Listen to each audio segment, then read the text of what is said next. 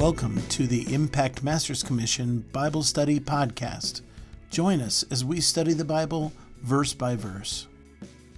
I'm your host, Pastor Josh Hawkins. We're going to have some deep, thoughtful, and hopefully helpful discussions to try and discover together what it means to be the followers of Jesus.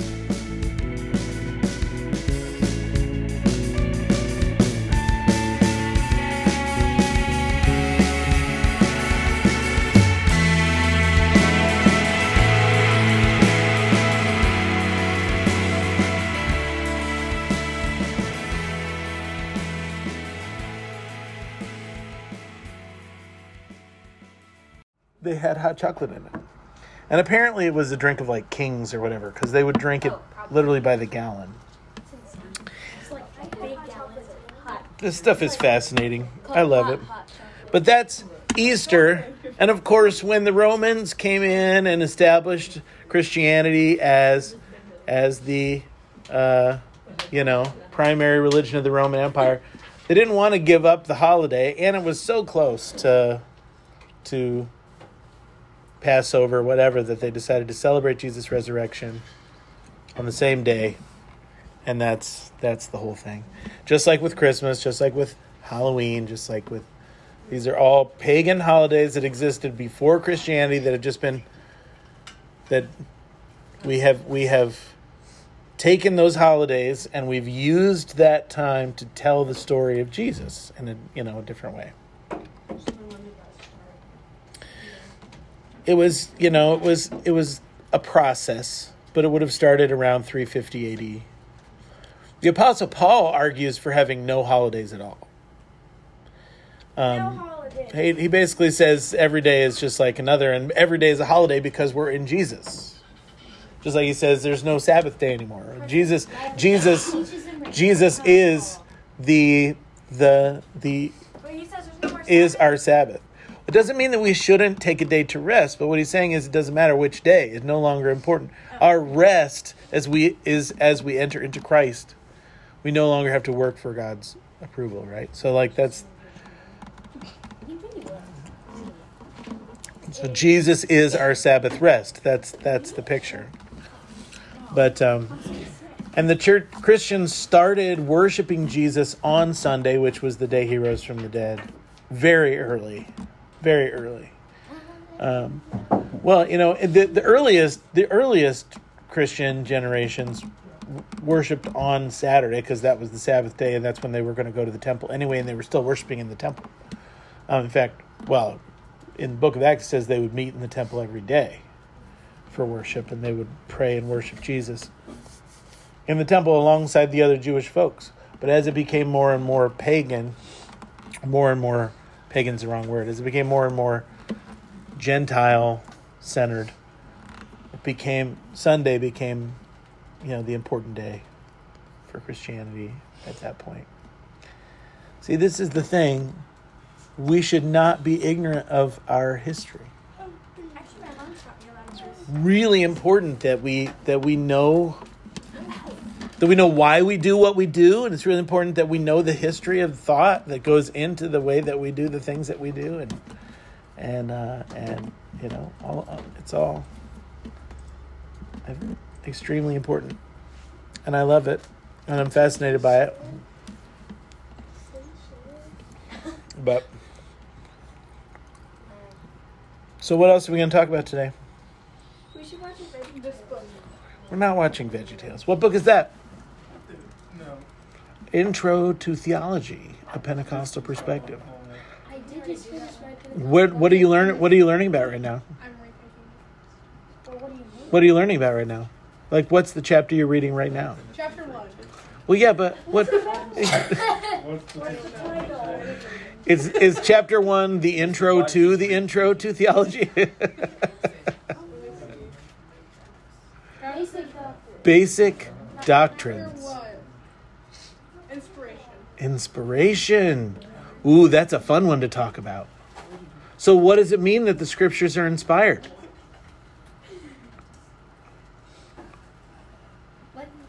What does it mean that the scriptures are inspired? God inspired all the books. Well, yeah, but that's you got to give it. You can't use the word inspired in the definition of inspired. That it comes from God's understanding, and it is useful throughout. Like, it's still even useful now. Like, it's not irrelevant 2,000 years later. Sure, but I would say that there are non-inspired texts that are still useful 2,000 years later. Name one. So well, I think Plato and Aristotle are quite useful for now. But those weren't inspired by the Holy Spirit. They're just human genius. So what's the difference? The Bible has no errors in it. Oh. Can we talk about this? Yes. Well, we began to talk about it. Can we talk about Does the this? Bible have errors in it? Yes or I'm no? confused. Well, you answer that question and then explain your answer to me, and then I'll tell you mine. Well, see, this is my question. What does it mean? Because we can all agree that the Bible is inspired by the Holy Spirit. The problem isn't, is it inspired? We would all say, yeah, it's inspired. It's inspired by the Holy Spirit. Where do we find it in Timothy? Do you want to talk about this? Timothy Quote it for me. 3:16. Quote it for me. That's funny. That's the Scripture first is question. God-breathed and profitable for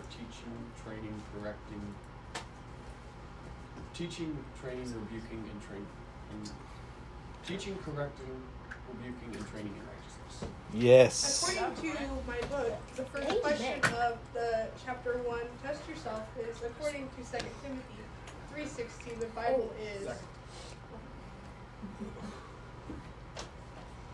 The Bible is? Inspired by God. Yes. But we need to know what that means. You can't just, okay, yeah, the Bible's inspired by God. Amen. I agree with my whole heart. But I may have a completely different understanding of what that means than you do. What is your understanding? Well, I'll get there in a minute. But let's talk. I want to know what your understanding of it is first. My understanding? Yes. Specific. Sure. Whoever wants to talk. Because it's my guess. We have what? We have 11 people in the room. My guess is there are 11 different, or well, 12 if you count me. My guess is there are 12 different ideas of what it means that Scripture is inspired. That would be my guess. Wait, so what's the question? Is the Bible? What does it mean that the Bible's inspired? What does it mean that the Bible is inspired? I feel like, to me, I guess, like, if, like, when whoever was writing the book that they were, writing, I feel like the Holy Spirit, or like even God, told them kind of like what to write about, and like kind of like what they feel like they should have put in, because like the part of where John says he beats Paul to the tomb, like I feel like that's not really, like, not saying that God didn't say to put that in there, but like that just kind of sounds like that John was just like, I would just want to add that in there to let everyone know that I'm faster than Peter. That was kind of talked about this Sunday at my home church. There's a couple of different places where John is just like, I'm better. Moses did that too. He talked about himself in his own book, and he's like, what did he say? Yeah, but John His refuses humility. He was to talking about name Moses. his own name. Himself. He won't say his own name. Yeah. But that's the humble piece. It's like, I'm humble. Yeah, that's so funny. That's a humble at one. the Textually, same that time. was most likely It's a humble meant to be act. like a bad thing, not actually a good thing. My quote of the day is Okay. So we've got... Paul invented the word for humility in Greek. He did? Guys, I know something you don't. How did Paul invent it? Paul invented quite a few words, actually. Really? He Yes. said, guys, I'm going to use this word and it means this. No. When what? What happened to He you? invented words. Can I do Greeks that? were philosophers. They did not care about humility at all. That's very true. They did not. The Greeks cared about pride, not humility. But Paul, usually the words he invented was, he was taking a Hebrew word and trying to find a Greek word or phrase that would match a Hebrew idea because he was a Jewish scholar. So, okay, all Scripture is God-breathed, it says. And then it says, useful for instruction,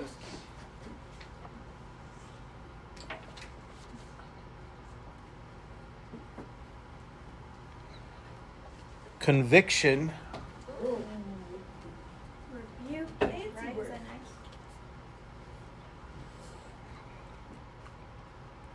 correction,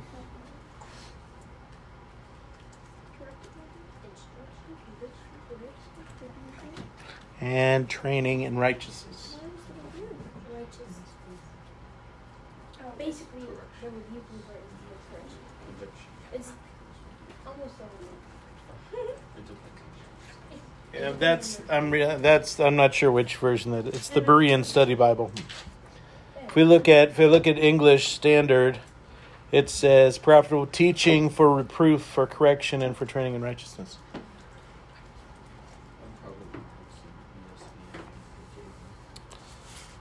I have liked the ESV until I heard a friend, not a friend, I wish he was a friend, a Bible scholar that I very much appreciate, talk about all the reasons why he won't read the ESV. I don't understand it. That's what I've always used it, but his whole thing was, well, there's a lot of issues around how deeply colonized the ESV actually is. Okay, John. Okay, so all Scriptures inspired, teaching, rebuke, correction, and training in righteousness. Okay. So this word's replaced by rebuke in the New American Standard, which is a very literal translation. Okay, all right. But here's the question: is Paul saying it is God-breathed, therefore it is useful? Or is he saying it is God-breathed and also useful? The word is and. Wait, read the second one. Here's the verse. I have troubles. I really need bifocals. But I don't have. All Scripture is inspired by God and beneficial for teaching, rebuke, or correction, and training in righteousness. I think. Well, because I've heard. And, Yeah? Go ahead. He used the word and. so wouldn't that mean that it's this, but also that? So, like, it is God breathed and it's useful. Not, it's God breathed, therefore it is useful. Yeah, it's an interesting question. Because I've had pastors that have said God breathed therefore, or even said God breathed means this. The definition of God breathed means is useful for instruction, conviction, correction, training, and righteousness. And I would say, no. What is God breathed? Which the word inspire, everybody breathe in. You just inspired. That's what you did. That's what the word inspire means. And to expire means to breathe out. When you breathe out for the last time, you have expired. Right? Day old milk. That is how it works. Okay. But to inspire is to breathe in. So when we say it's inspired, we mean it's God breathed. What does that have to do with the Holy Spirit?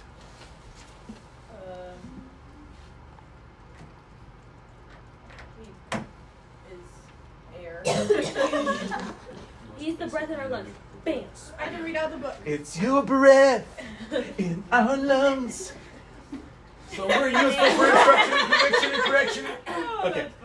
All right, no. I found the answer in the book. Go. What is it? It says, this means that God is the living source behind all Scripture. The Holy Spirit is the breath of God. Knew it. Air. Breath. Same thing. Therefore, it's your breath in our lungs. God breathed means useful for. Just kidding. These are the words that are used for spirit in the Bible. Ranch. Okay, this one is, that one's Greek. Okay, pneuma, not ranch. Ruach. This one is Hebrew, ruach. Oh, I know. Ruach. You gotta get your boogers out. Ruach. Pneuma and ruach, which mean wind, breath, Air.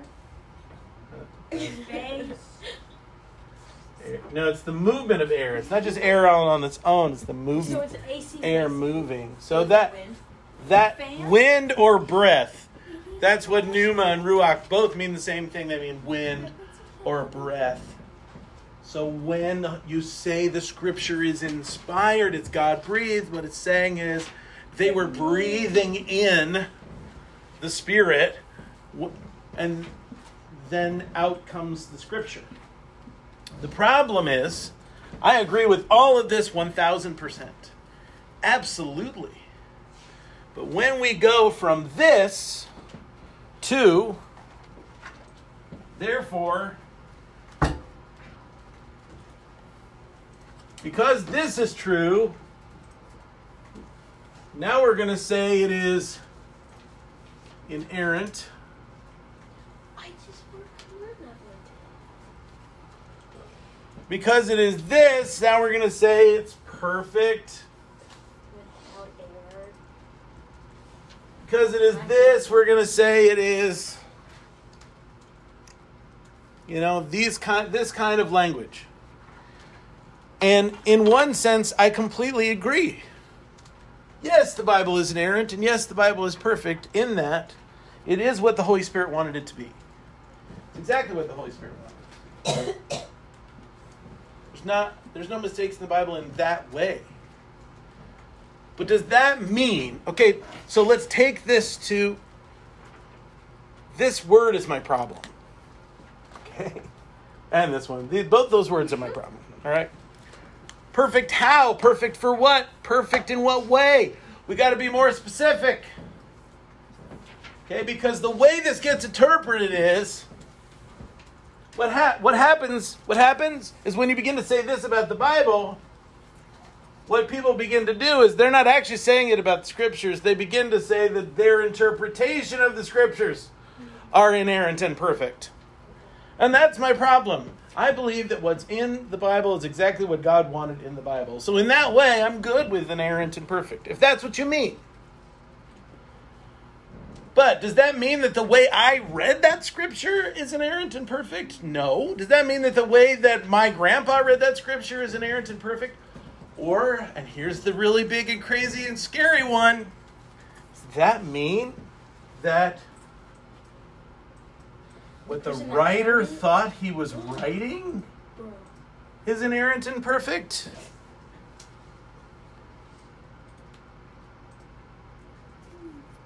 Oh. Yeah. Do you think that Paul's theology never changed from when he started writing letters until when he finished writing letters? I think it did. I think it did. Of course it He's did. a smart guy. Of course it did. Because we're always learning, we're always growing, we're always moving forward. So what Paul wrote in the Bible is what God wanted in the Bible, what made it into the Bible. There's letters that Paul wrote that didn't make it into the Bible, by the way. We know at least one or two of those we've never read them. And if they came out today, and we knew for sure, no, this letter was written by Paul and we have the original letter and blah, blah, blah, blah. I don't know that it would be a good idea to put it in the Bible. What we have in the Bible, we believe are inspired texts. The question is, what does that mean? What's our relationship with them then? Because they're inspired. Go. What's the difference between in whatever that word is, inerrant and infallible? Ooh, that was the other word I was trying to think of that didn't come out. There isn't a... Means There, it doesn't have any mistakes. Infallible means it cannot have mistakes. sure. So infallible is like There's no Infallible means it You know. has... It There's doesn't no way. fail. It has not failed. Cannot fail. I would say that they're close enough in meaning that in regards to the Bible, they would be basically the same. I took a test and they had both words. Right. And I picked the right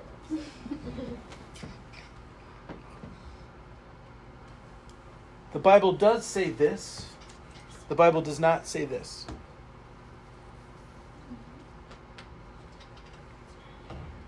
Can I say that to you?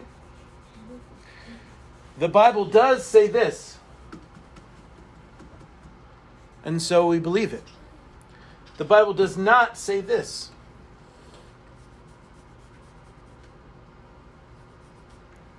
Which is why I have real problems with that. Go away. Don't tell me that I have to believe what the Bible says and then tell me that I have to believe stuff the Bible doesn't say. Ooh, I got an issue with it.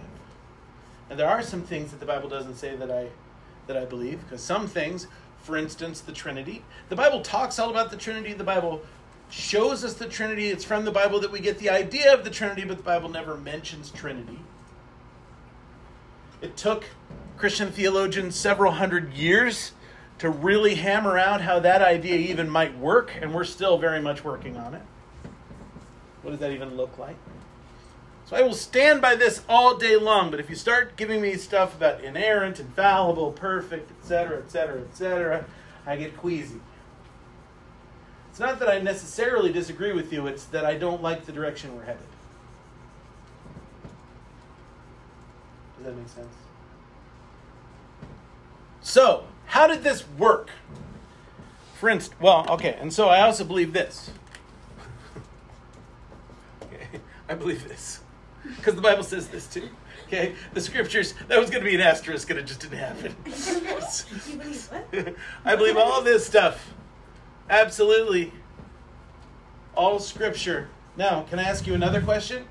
Was Paul referring to his own letter when he made this statement? No, it's not. It's No. referring to the Old Testament. Correct. So do we believe this about the New Testament too? I mean, I would say yes, we do. We do, but that's not what Paul was talking about. Yeah, I believe. Also, Was- didn't they have different books in the Old Testament? They did. They had like the Book of Enoch or something. They did. She has a. I haven't read it, but I Both. want to. My mom It's said wild and woolly. Get ready. Isn't there a dragon in it? I don't remember a dragon in it. There's lots of giants.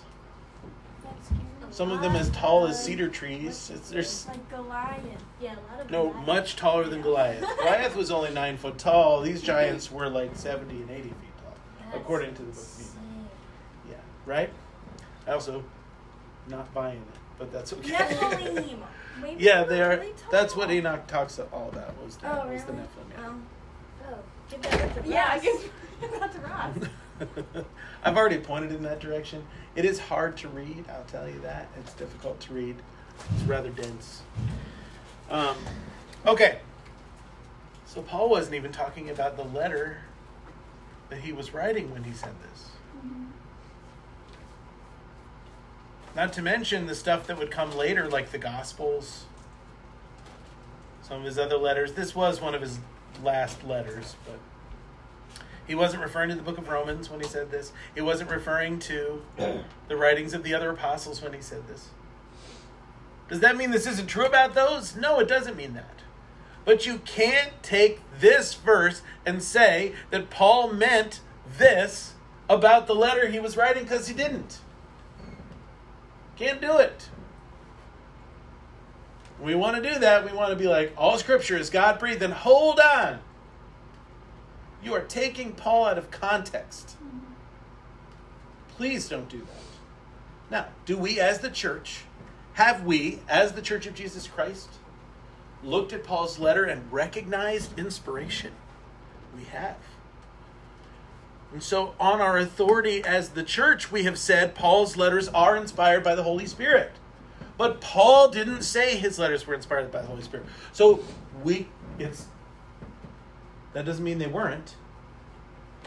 Just means you can't use this verse to talk about any of the New Testament.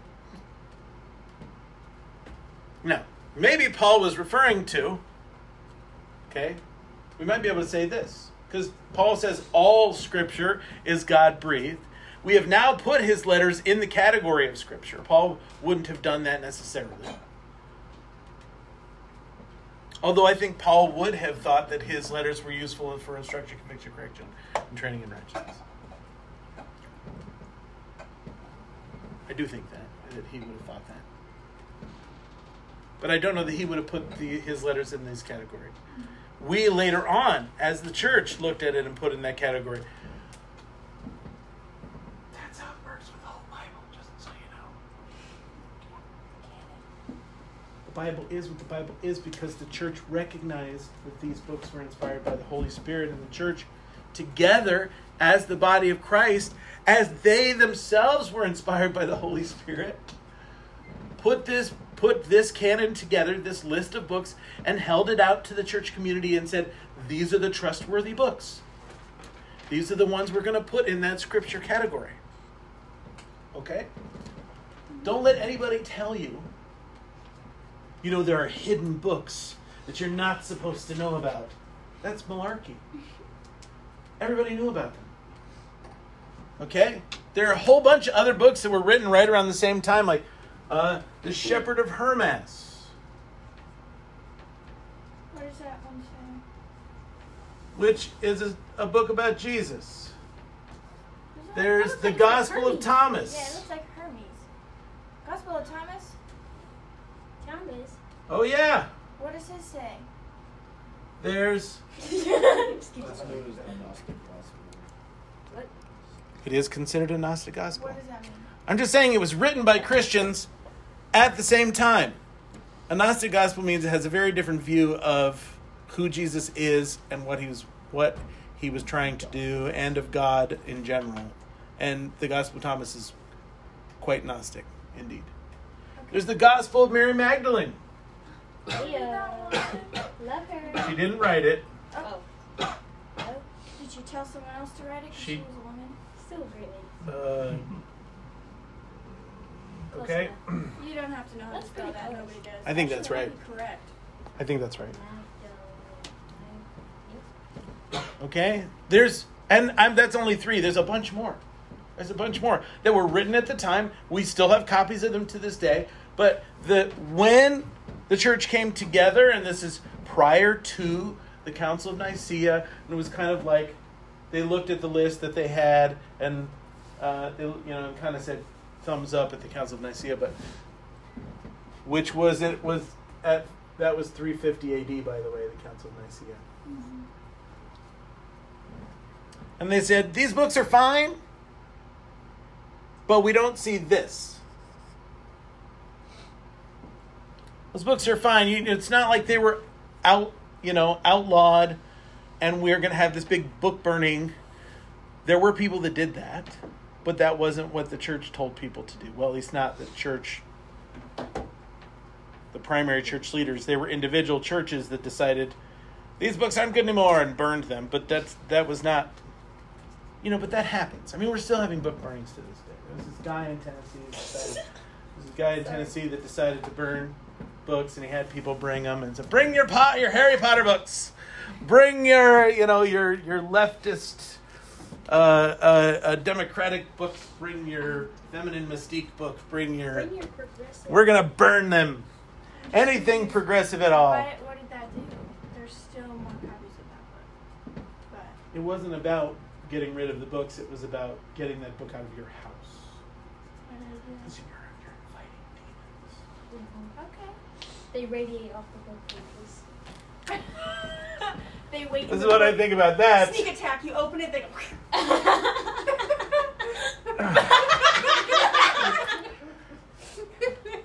I was like, wait, what's BS?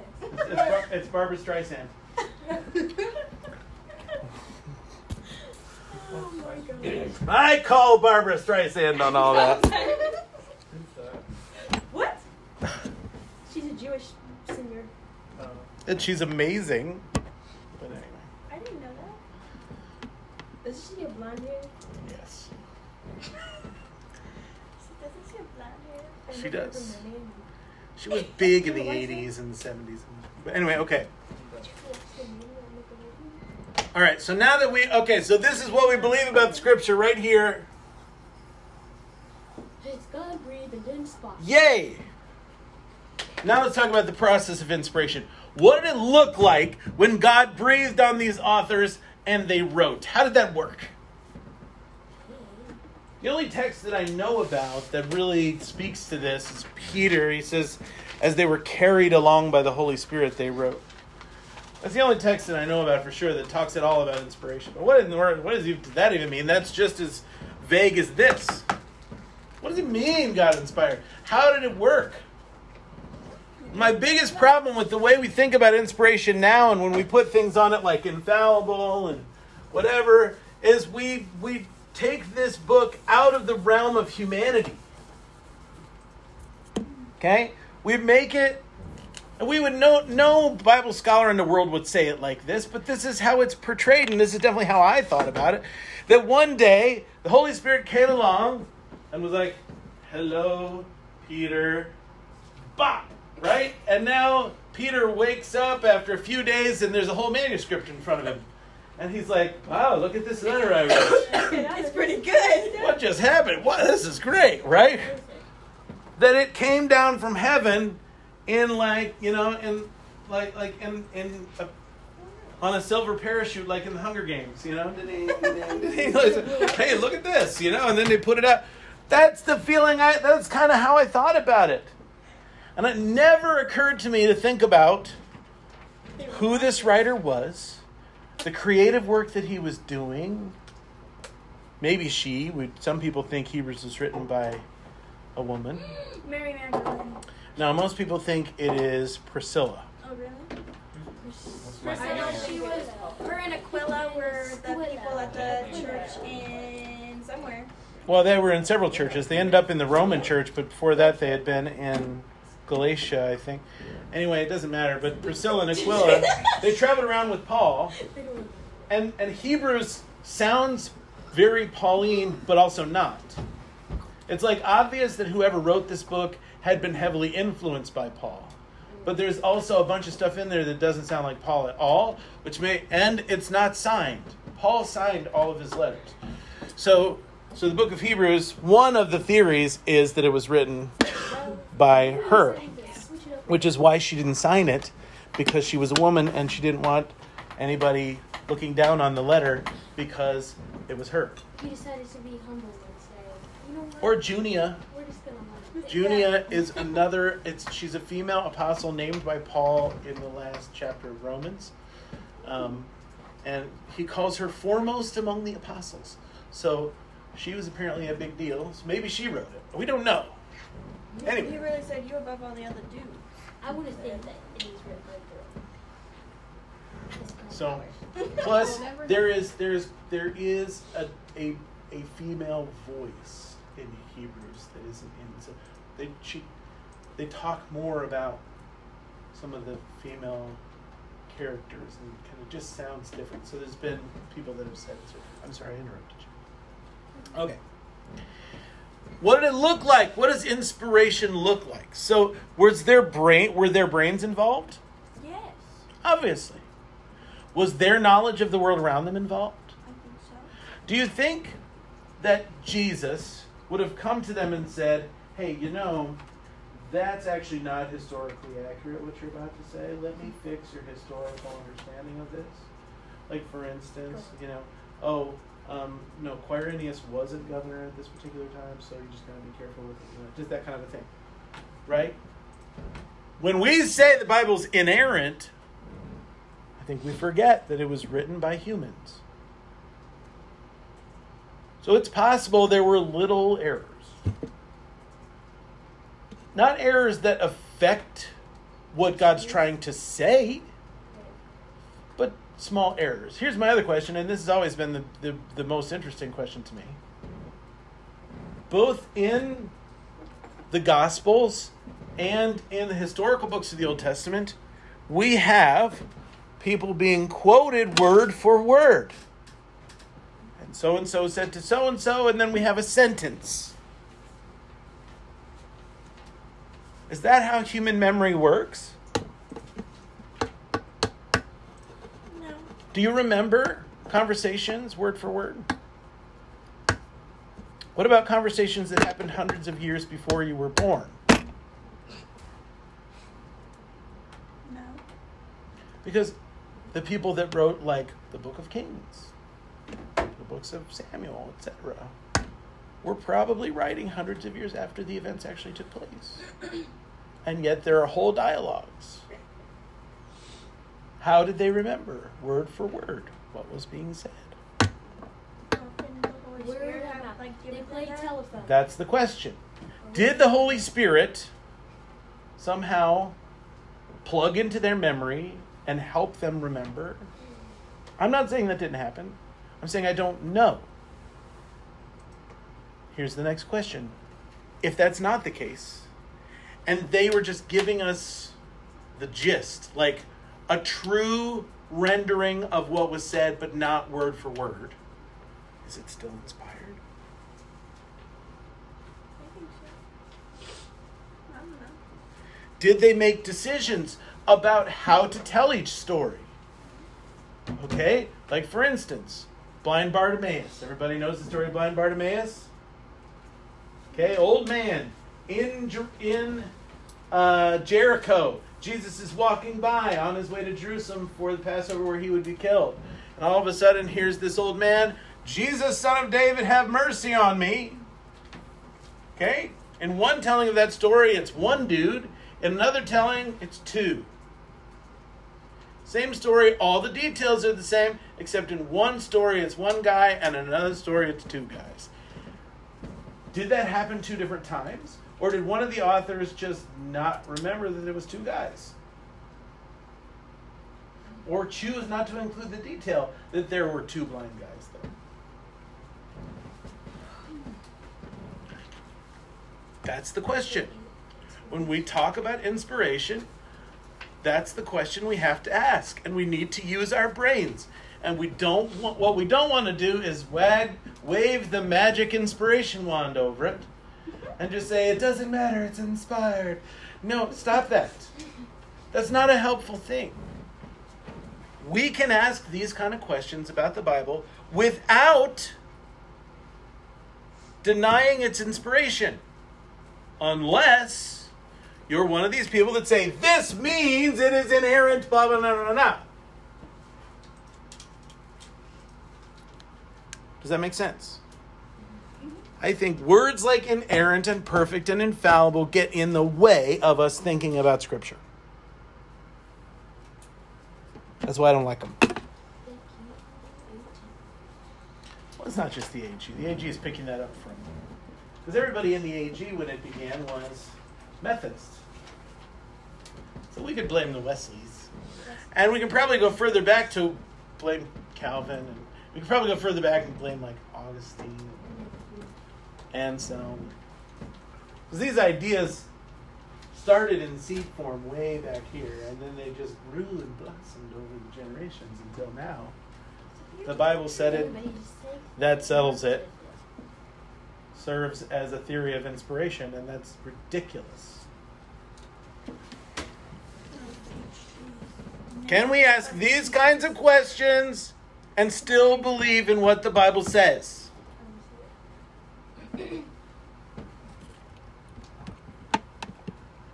That's my question for you. Can you ask these kinds of questions and still believe what the Bible says? Yes. Of course you can. I do it every day. I'm constantly asking these questions, but the Bible is still the most important document in my world. And I'm still happily up here teaching about it because it was inspired by the Holy Spirit. And I don't need all of that garbage to make me feel better about this. I trust the Scriptures to perfectly reveal Jesus to me. That's what I trust. John chapter 5. Somebody go there for me. John 5. My iPad died. Darn it. John chapter 5. John 5. That's where we're going to go. Healing at the pool. Yep, keep going down. The The healing. authority of the Son. Yes. There's a verse in there. It's one of my all-time favorite verses. Is it 19? Hold on and I'll tell you. The one where it says the Son can do all things, can do nothing by himself. Oh, it's close. It's in there. He says to the Pharisees, let's keep going. There's a lot. John's chapters are really long always.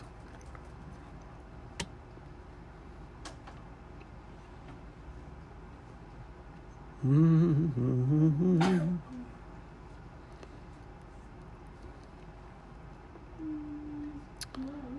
39, verse 39. Oh, I thought sure. You search the scriptures because you think that in them you have eternal life.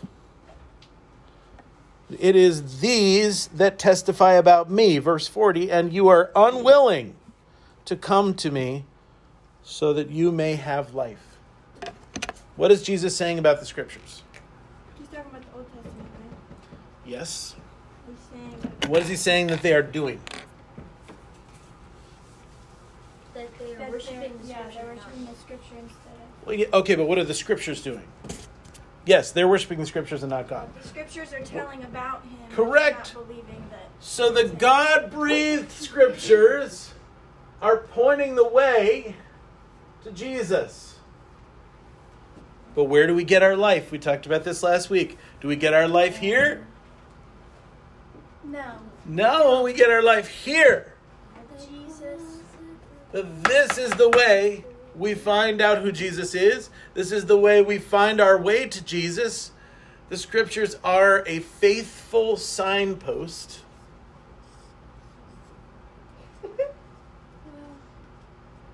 Jesus is a mystery. Scriptures are a faithful signpost that point us to the one who gives life. Does that make sense? That's why I love them. Because they're going to show me how to find Jesus. They aren't Jesus. They're going to help me see him. They're going to give me trustworthy information about him. Anything that I believe about Jesus that doesn't come from the scriptures, I should be really careful.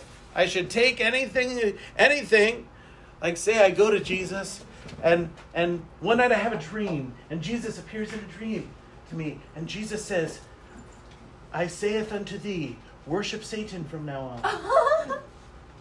And when I wake up, I'm like, Jesus told me to worship Satan. Well, I don't think he did. How am I gonna double check whether or not that was really Jesus? Well, look in the Bible. Whoop! I'm gonna go right back here. I'm gonna say, okay, let's go back to the scriptures. Oh, worship the Lord your God and Him only. Oops! I just that wasn't Jesus. That was bad pizza. Okay, I'm going back.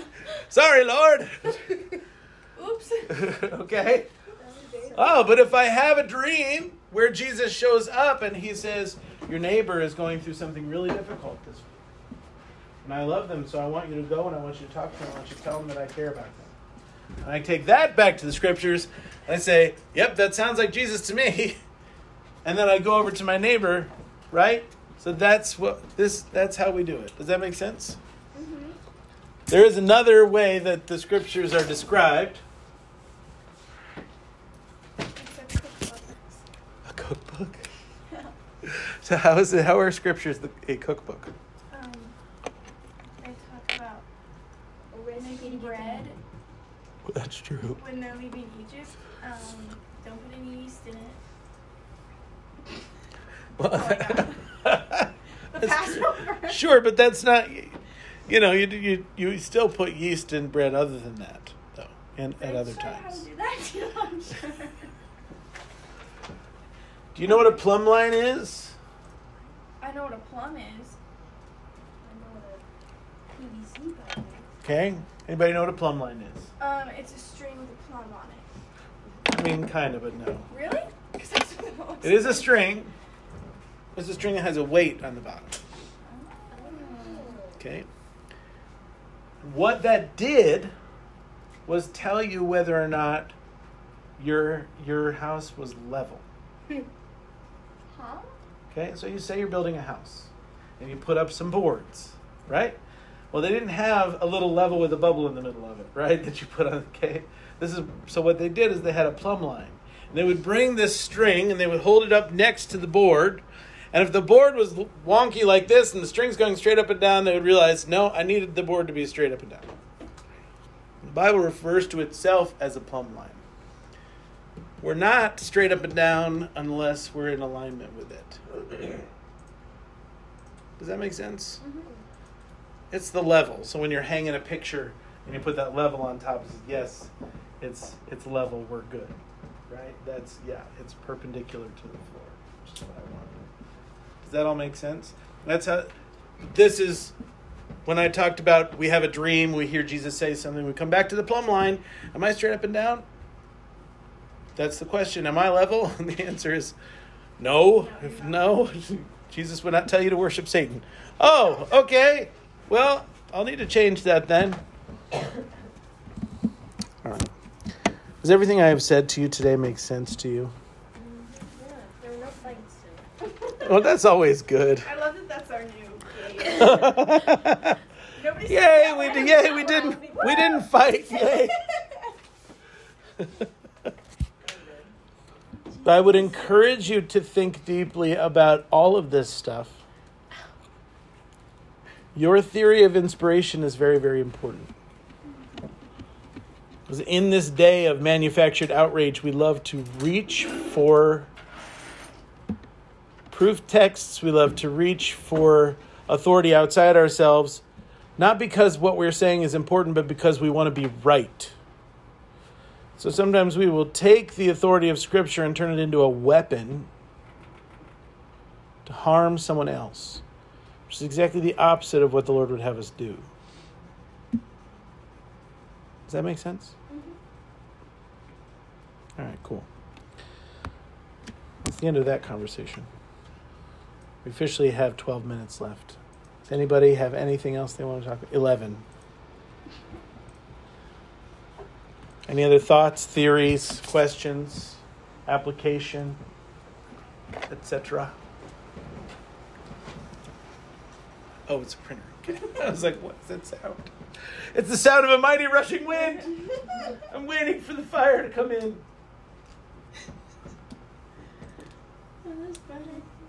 Okay. I actually do have a question. Yeah. I was talking to, when I went home for Easter, like, my mom helps with, like, the food pantry at the church. Yeah. And we didn't have time to do it after church, so we went, like, yesterday. And this lady that goes to our church, oh, man, I forget her name, but she goes there every day and, like, prays and reads her Bible there. Sure. And, my mom was talking to her, oh, my gosh, I forget what I was about to say.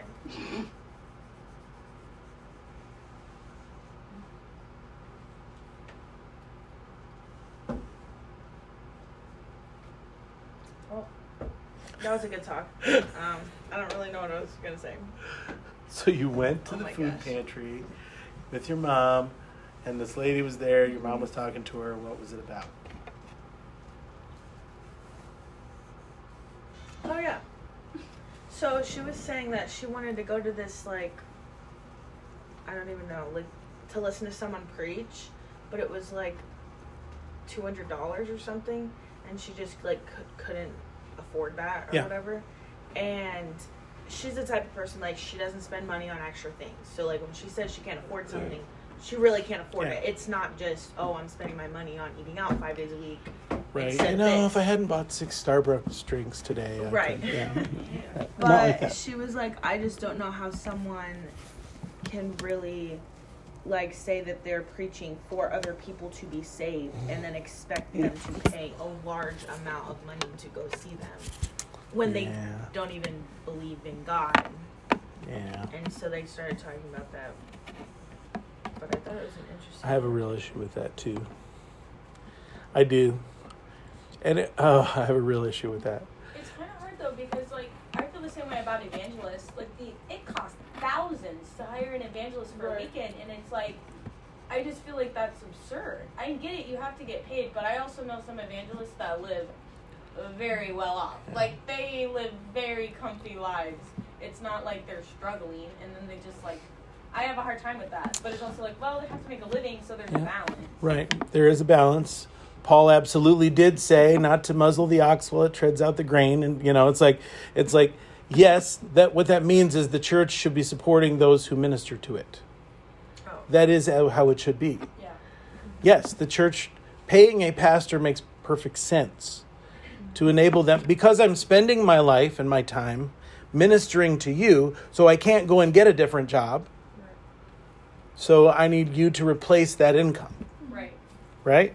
But do I need you to replace that income to such a level that, like, I'm driving a whatever, really, really, really beautiful car, and I'm living in a house that costs $500,000, and I'm, do we need that? And then you still are like, give me more money. Right. And that is a big, for me, okay, for instance, our church will never spend ridiculous amounts of money on stage lighting, decoration, etc. We're going to do some, but it's going to be like, like lowest level.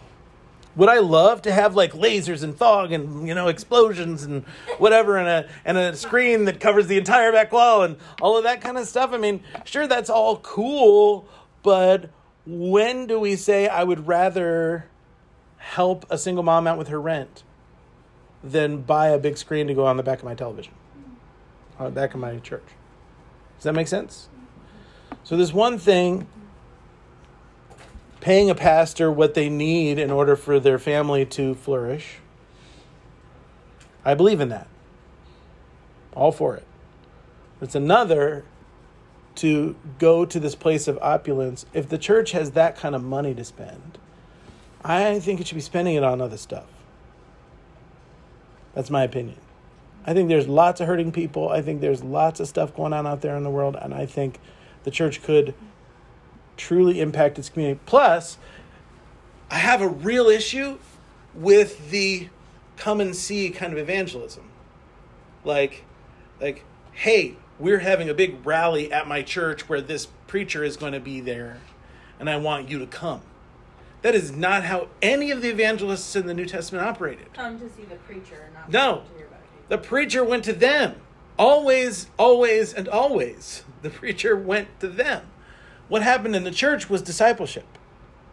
What happened outside of the church was evangelism. Which is why, like, people come to me and like, we should have this concert, and we should do this thing, and we should whatever. And I'm always like, no. I'm not into that. Now we do, like, we bring people in the building, like, for Halloween and stuff like that. But that was... Halloween? Oh, yeah. We do a trick-or-treat outreach. But the biggest reason I'm doing that is because they're walking across my parking lot anyway. To go get candy at other people's houses, they might as well come in. You know what I mean? Yeah. I feel like that's different. I feel like that's outreach. engaging in the life of the community. I'm adding something to what our community was already doing. Right. I'm not inventing something to bring people into my thing and be like, aren't we cool? And then the next Sunday, we're back to like, a guy and a guitar and a djembe. I've got like this, crazy lights and come back Sunday. And then it's like, like that's why I don't do crazy stuff for Easter. Because people are going to come on Easter because it's Easter. I want them to see what church is actually like. I don't want them to see this big, produced, crazy, wow, awesome, woo. I would just know. I thought that this week at first, because it was great. We had a great Easter service. Sure. And for the most part, it was pretty like, yeah, we do this every single week. Mm-hmm. The only thing was the opening. And I'm not saying it was bad. Like, being there for it, it was incredible. But I did think that for a second. I was like, man, the first timers are going to be like, this is boring when they come back next week. Exactly. And that's the thing. I don't want to do that. Yeah. And I've always said, ever since we went up there, it's like, we're not going to make Easter a big production. We might do, like, we bought Easter baskets for the kids. Yeah. We'll do something like that. It's Easter. There is an element of celebration that goes beyond the norm, of course. And we actually did do an opener video, which we have never done in the history of Fremont Community Church. And this year I felt like we should, so we did. But I was a little uncomfortable with it. I really was, because I was like, this isn't us, you know? Yeah. And so we did it, but I don't know if we'll ever do it again. And then as we're driving out, my daughter was like, that video was cool. We should do that all the time. I was like, dang it. Yeah, it wasn't bad. It was just kind of. I don't remember where we started on this. Oh, so a preacher that's $200. Now, if we're talking about, I'm going to go to this conference where I'm going to spend some time hearing a preacher I wouldn't normally hear, or maybe a couple preachers that I wouldn't normally hear, and we're going to hang out together and we're going to talk about something specific, and they want me to pay a conference fee to go to this conference because they're paying these folks that are coming in. I think there is some reasoning to that. But if we're talking about an evangelistic rally where the point of our meeting is to bring people to Jesus, no, we shouldn't be paying $200 for that.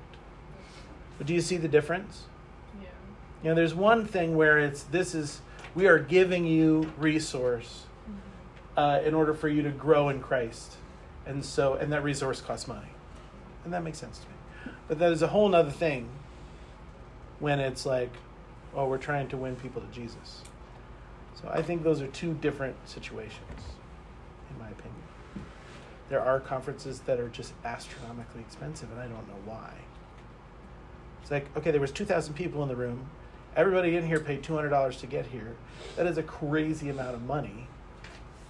You're telling me that you're going to hand that preacher a $50,000 check for preaching once? Where do I sign up for that kind of money? Just kidding. Not really, though. That would be nice. But I mean, I'm going to be honest. I remember stories about people that have come to big name evangelists that have come to churches, and like the church couldn't quite make their normal honorarium, and so they were like sued the church. Like, it's like, yeah. And I'm going, okay, that's a problem. Nobody should ever ask that person to come to the church again. I've heard of that. I'm confused what you're talking about. Like if an evangelist charges $2,000, $3,000, whatever, and like the church Oh, that's cheap.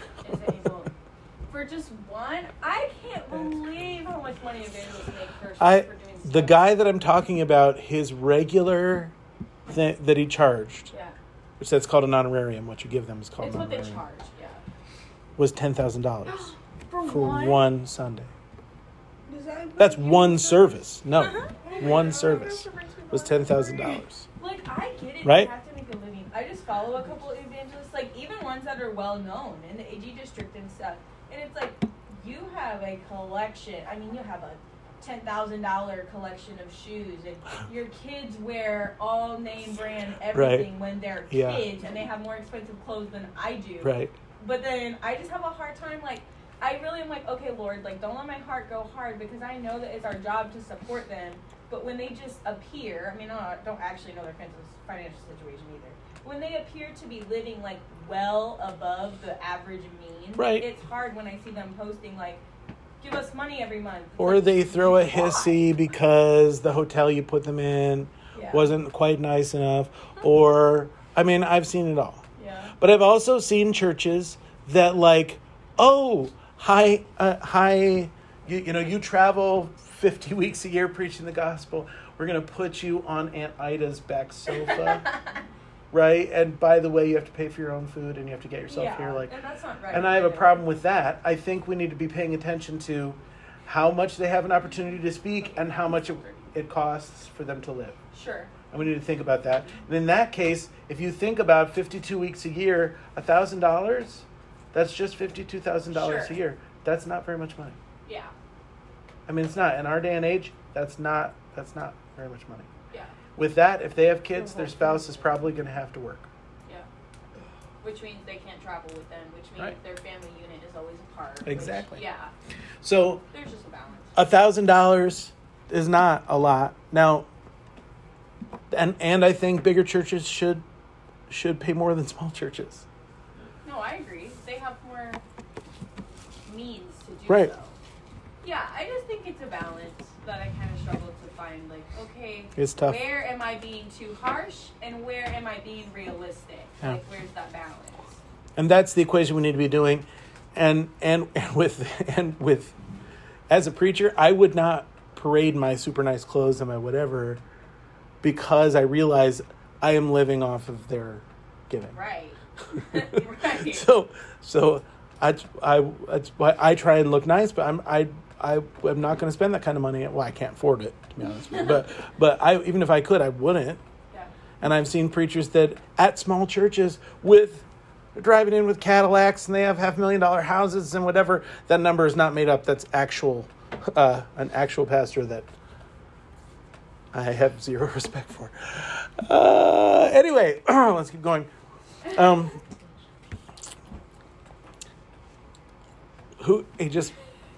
Anyway, I can't. I got Lord, help me. Please help me with this. Okay, so anyway, yes.